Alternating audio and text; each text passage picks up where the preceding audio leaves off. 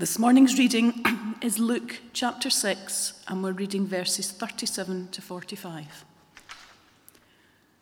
Do not judge, and you will not be judged. Do not condemn, and you will not be condemned. Forgive, and you will be forgiven. Give, and it will be given to you. A good measure, pressed down, shaken together, and running over, will be poured into your lap. For with the measure you use, it will be measured to you. He also told them this parable. Can the blind lead the blind? Will they not both fall into a pit? The student is not above the teacher, but everyone who is fully trained will be like their teacher. Why do you look at the speck of sawdust in your brother's eye and pay no attention to the plank in your own eye? How can you say to your brother, "Brother, let me take the speck out of your eye," when you yourself fail to see the plank in your own eye? You hypocrite, first take the plank out of your eye, and then you will see clearly to remove the speck from your brother's eye. No good tree bears bad fruit, nor does a bad tree bear good fruit. Each tree is recognized by its own fruit. People do not pick figs from thorn bushes or grapes from briars.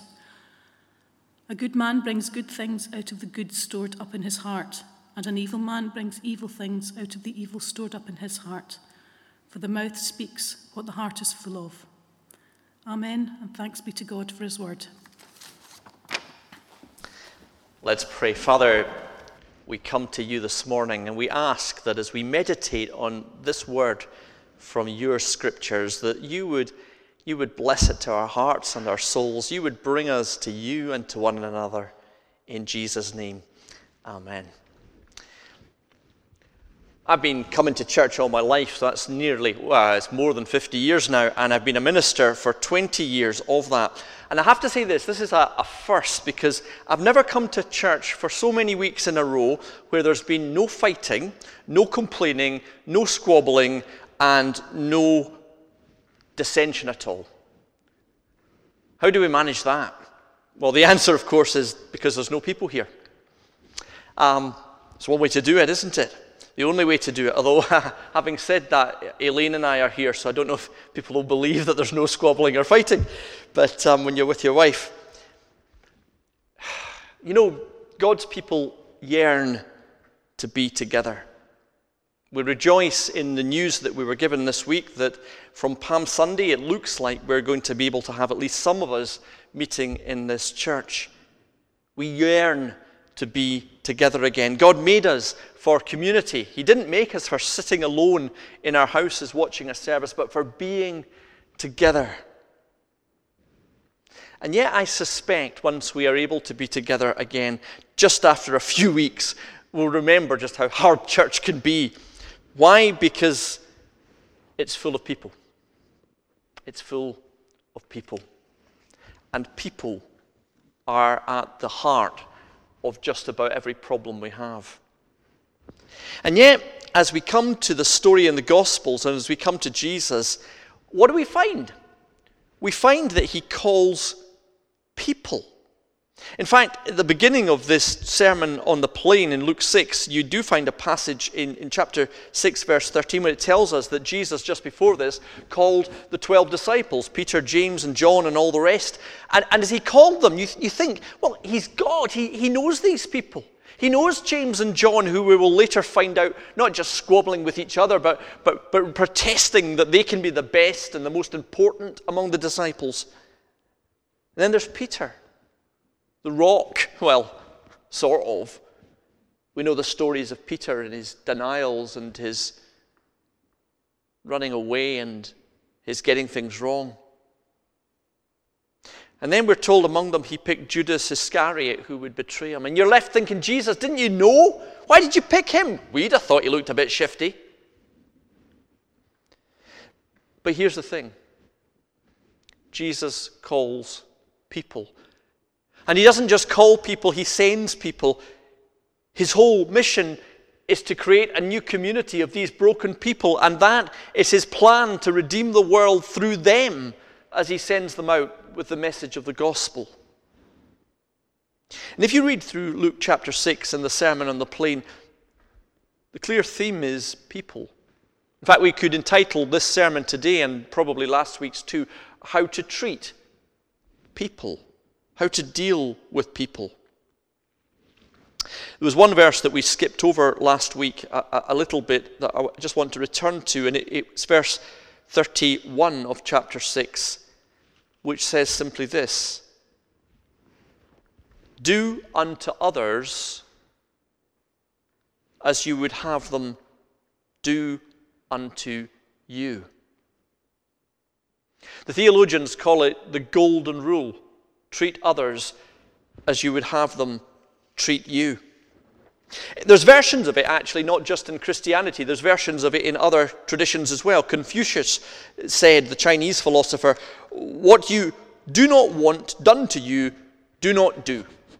What you do not want done to you, do not do. Or Socrates, the Greek philosopher, said, do not do to others what angers you if done to you. Or the rabbi Hillel in the Talmud says, what is hateful to you, do not do to others. Or if you want to go right into a modern philosophy, we could quote the Google mantra that they give their staff, which is simply, don't be evil. The interesting thing about all of these statements is they all tell us what not to do to other people, but what Jesus said was radically different. Do to others as you would have them do to you. And it's that statement that really begins to create community. It's not just, I shouldn't do things that are wrong, or I shouldn't treat others in a way I don't want treated, but actually I should do to others as I wish that they would do to me. Not even as they do to me, but as I wish. Do you wish that people listen to you? Listen to them. Do you wish that people accepted you and loved you for who you are? Then love them. Do you wish that people would forgive you when you did things that were wrong? Then forgive them. Do you wish that people would visit you or phone you or do something? Then start doing that to them. It's not even that we're to do to people the good things that they do to us. It's that we're to do good things to them even when they don't do them, but we wish that they would. It's radical stuff. And it's not just radical stuff because it's about my behavior. Actually, if we took this to heart, it would transform everything. It would change our politics. Imagine this. If you just took your imagination for a minute and thought, if you had to flee your country with nothing and go to a foreign land, how would you want people to treat you? Because that's your policy to asylum seekers. If you lost your job and had no income to feed your family and you had to go to the government and ask for money, how much would you want and what would you want the attitude to be? Because that's how we should build a benefit system. Do unto others as you wish, as you would have them do to you. Of course, this model isn't just ethics, because the people who were told this, the people who were being taught this, were the disciples, and they were living it out daily with Jesus. They were seeing daily his love for them, his compassion for them, his patience with them, his care with them, his forgiveness with them. Can you imagine having a teacher like this that modeled everything that he was teaching you to be, that he was showing that to you? Do unto others as you wish that they do to you. Live for them the way that I am living for you. Of course, as we read the gospel right through, and I did challenge you through this Lent period to take the Gospel of Luke and read it right through. If you haven't done that, there's still time left to do it. But as you look at it, what you will find is the disciples, as we've said before, make mistakes and they squabble and they get things wrong, and it gets worse and worse for them as it goes on, right to the end where we find Peter denying Jesus and the disciples running away. But here's the thing as you go through it. The more they fail, the more they get it wrong, the more Jesus loves them. In fact, just at the end of the gospel, when they are committing their biggest faults and their biggest sins against Jesus, Jesus is giving his very life for them. He is doing to them, for them, as he wishes that they would do in love for him. Empathy is, we are told, where we stand in the shoes of someone else and we try to understand what's going on in their life. In Jesus, God entered into our shoes to bless us and sacrifice for us, to forgive us and die for us. And in that act, people become a community again, finding in God the way to live for others. Jumping into this passage, though, this morning, it begins with quite striking words. Verse 37, "Do not judge, and you will not be judged." I would want to suggest to you this is one of the most misused verses in the Scripture in our day, because it's often quoted at people, isn't it? Don't judge, lest you be judged. Don't judge. And what people mean by that is just leave it alone. If you leave me alone, I'll leave you alone. I'll not judge you, you don't judge me. Let me live my life my way. Mind your own business. Don't get involved. Don't tell me how to live my life. And that sort of don't judge anybody attitude chimes, not just with tolerance, but it chimes with the idea that I've got my feelings and my choices, my truth, my autonomy, and no one should tell me what to do, and I won't tell anyone else what to do. It's a radical individual idea. But I don't think that's what Jesus meant. When you read a Bible verse, you need to read it in context, and the first thing is we need to look at who's saying this. Jesus is saying this. And Jesus had absolutely no problem in calling out wrong where it was. He rebuked the Pharisees time and time again and said, you need to change your attitude. You need to change your life. He was with a woman who was caught in the act of adultery, and he said, go and sin no more. He went into the temple where there were the money changers doing all sorts of evil, and he spoke dramatically against that. In fact, he spoke in terms that would today be seen as a protest on the streets, turning over the tables. Jesus certainly didn't go through life saying, you mind your own business, I'll mind my business, and we'll all get on fine. Not at all. But look also where this is said. Jesus speaks this sermon to his disciples. He is building community. He is building a church. He's not calling people just to ignore one another and get on fine. He's calling them to love. He's calling them to serve. He's calling them to live a corporate life. That is what it means to be a Christian. It's to be part of a family. It's not an individual spirituality where I go on in my life and you go on yours and I wave at you. Rather, it's where we live together and love together and care together. And sometimes in love speak hard words to each other. So what did Jesus mean when he said, do not judge, and you will not be judged? I think he meant, don't condemn. Don't write people off. Don't shrug your shoulders and say, I don't want any more of that in my life. Let it go its own way. God judges everything. The Bible tells us he will do it through Jesus Christ. One day he will call everything to account. And yet here is the judge that we are shown. The one who breathes forgiveness, who yearns to restore, who calls back the broken, failing disciples like us.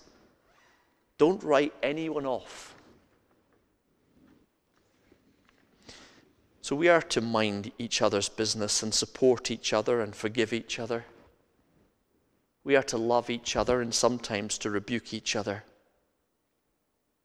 Perhaps we see better what Jesus is driving at when we come to this very strong image that he gives, this wonderful metaphor of the speck and the log in verse 41. Don't try to take the speck out of your brother's eye when you've got a log in your own.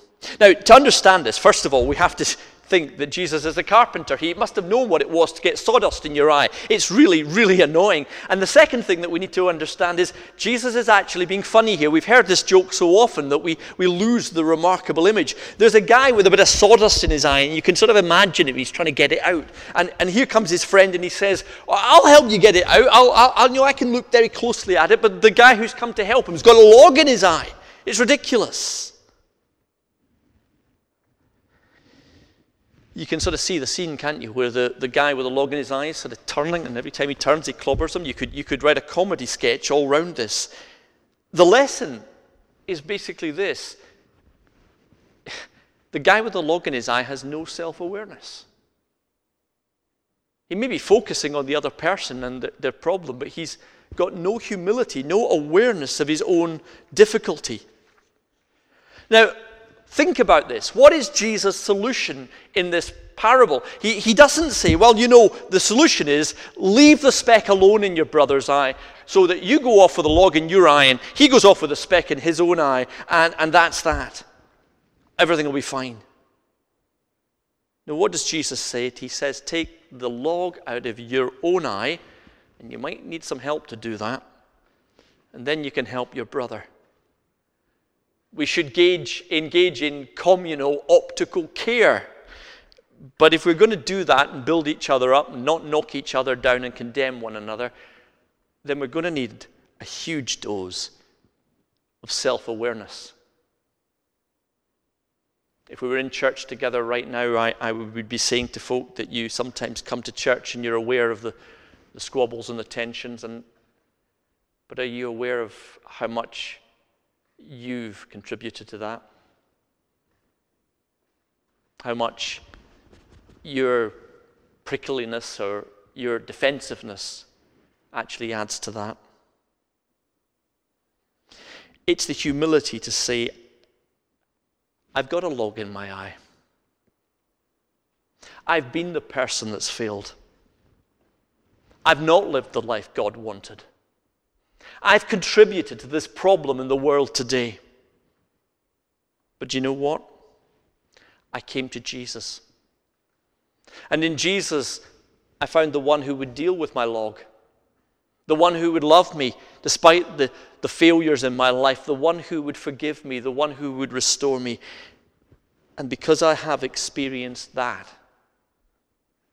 maybe I can help you without condemning you or feeling superior to you. Maybe I can help you with that speck in your eye. Otherwise, it is, as Jesus says, just the blind leading the blind and falling down a pit. But rather together. Let me take this a little bit wider. Do you, as you look at the world today, yearn for it to change? I think as we look at all that's gone wrong this week, the positive thing we might have is just that we share something in the anger that people are expressing. We want the world to change. We want it to be different. We're angry at injustice. We're angry at racism. We're angry at sexism. We're angry at violence in our streets. We're angry at the fact that I've got to walk to the station to make sure my daughter's safe to come home because there might be some man who makes it unsafe. We're angry. Older folk look at our society to say it's not what it was, and I'm angry about all the things that are going wrong. And younger folk look at our society today and they post on social media saying, look at all the dreadful things that we are ignoring. The problem so often with our anger, though, is it comes without self-awareness. Somebody else needs to change. That's what my anger's directed at. The government, the police, the this, the that, the men, the other. And what we so often don't come with is the humility that says, actually, we all need to change, and it needs to start with me being aware of what I'm doing. Do you want the world to change? Then start with self-awareness. Because maybe, possibly, that's the hardest bit. But maybe, possibly, that's actually something with God's help and with the help of others that you can begin to do something about. A woman is murdered on the streets in London, and I am angry about that. But I don't have it in my power, to stop the man that does that, or the next man that does it. But I do have it in my power to think about how I treat women, how I speak about people. I do have it in my power to challenge the language that someone else casually uses as they dismiss or demean. That I have in my power. And if all of us, particularly as men, started to take that seriously and look and reflect and not joke about it anymore, then maybe we would have a new generation of men that started treating the world differently. And we could take that onto so many things, couldn't we? Do you yearn for something to be done about environmental disasters? Well, where is our heart when it comes to what we can do with our fuel consumption or our recycling? Do you yearn for the world to be fairer in its trade for the world's poor? Are we willing to take that as we do our shopping or buy our coffee or whatever else it is? Do we yearn for a world where people treat one another more respectfully? Do we yearn for a world where we treat people with dignity and we don't see people who are lonely? Then how much of our time do we spend reaching out to those who may be, to having genuine conversations? We are right to engage with all that's wrong. That is exactly why Jesus was calling disciples, to take the good news of the Bible out and to have the world transformed. But it started with them. The humility to recognize that we are part of the problem and that God's work to redeem the whole of creation has to start with us. I'm always struck that as Jesus called these 12 men to start this new movement that would include so many other people, he took them aside for 3 years. And he didn't teach them a strategy. He didn't send them on a preaching course or an evangelism course. He showed them love. He loved them. And he gave them teaching that was about transforming them through the power of his Spirit. And then they went out. They went out to proclaim the resurrection. They went out to proclaim his love and his death for the world. He went out to proclaim this new kingdom that had come in. But do you know this? They also went out with self-awareness. How do I know that? Because when you read the Gospels, amidst the stories of what Jesus did, there's also the stories of what they got wrong. And who told the church the stories of what Peter got wrong and what John got wrong? Well, it had to be Peter and John. Otherwise, Luke and Matthew wouldn't have known to write it all down.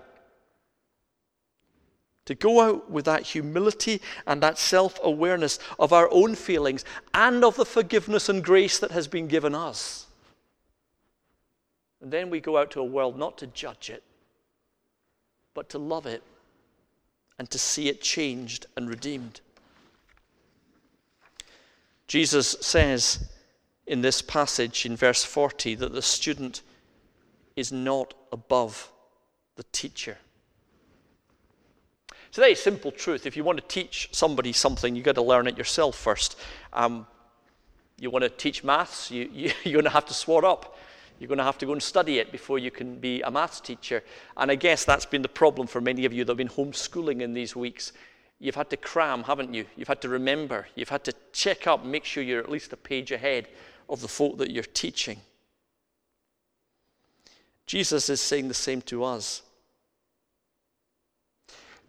If you want to change people, it can only come because you've learned what it is to be transformed. If you want to preach to people, you can only come because the gospel message has come to you first. If you want to share the good news with other people that their lives might change and they might come to a faith in the living God that transforms them, then it can only come because that's your own experience and you've learned it yourself. But of course, the disciples that were to be changed and were to be change makers came because they had the greatest teacher in the world. The one that didn't just teach them about love, but showed them. And that's the meat of this passage for us as well, right through this. If Luke chapter 6 is just taken as ethics of us trying to live, it won't work. But when we realize how much Jesus loves us, how much he sacrifices for us, how much he gives his life to us, that measure that just flows over because he gives more to us, and the worse we are, the more he gives, then we learn the lesson of grace. As he did to us, so we begin to learn from him how to do for others. Amen, and thanks be to God for his word.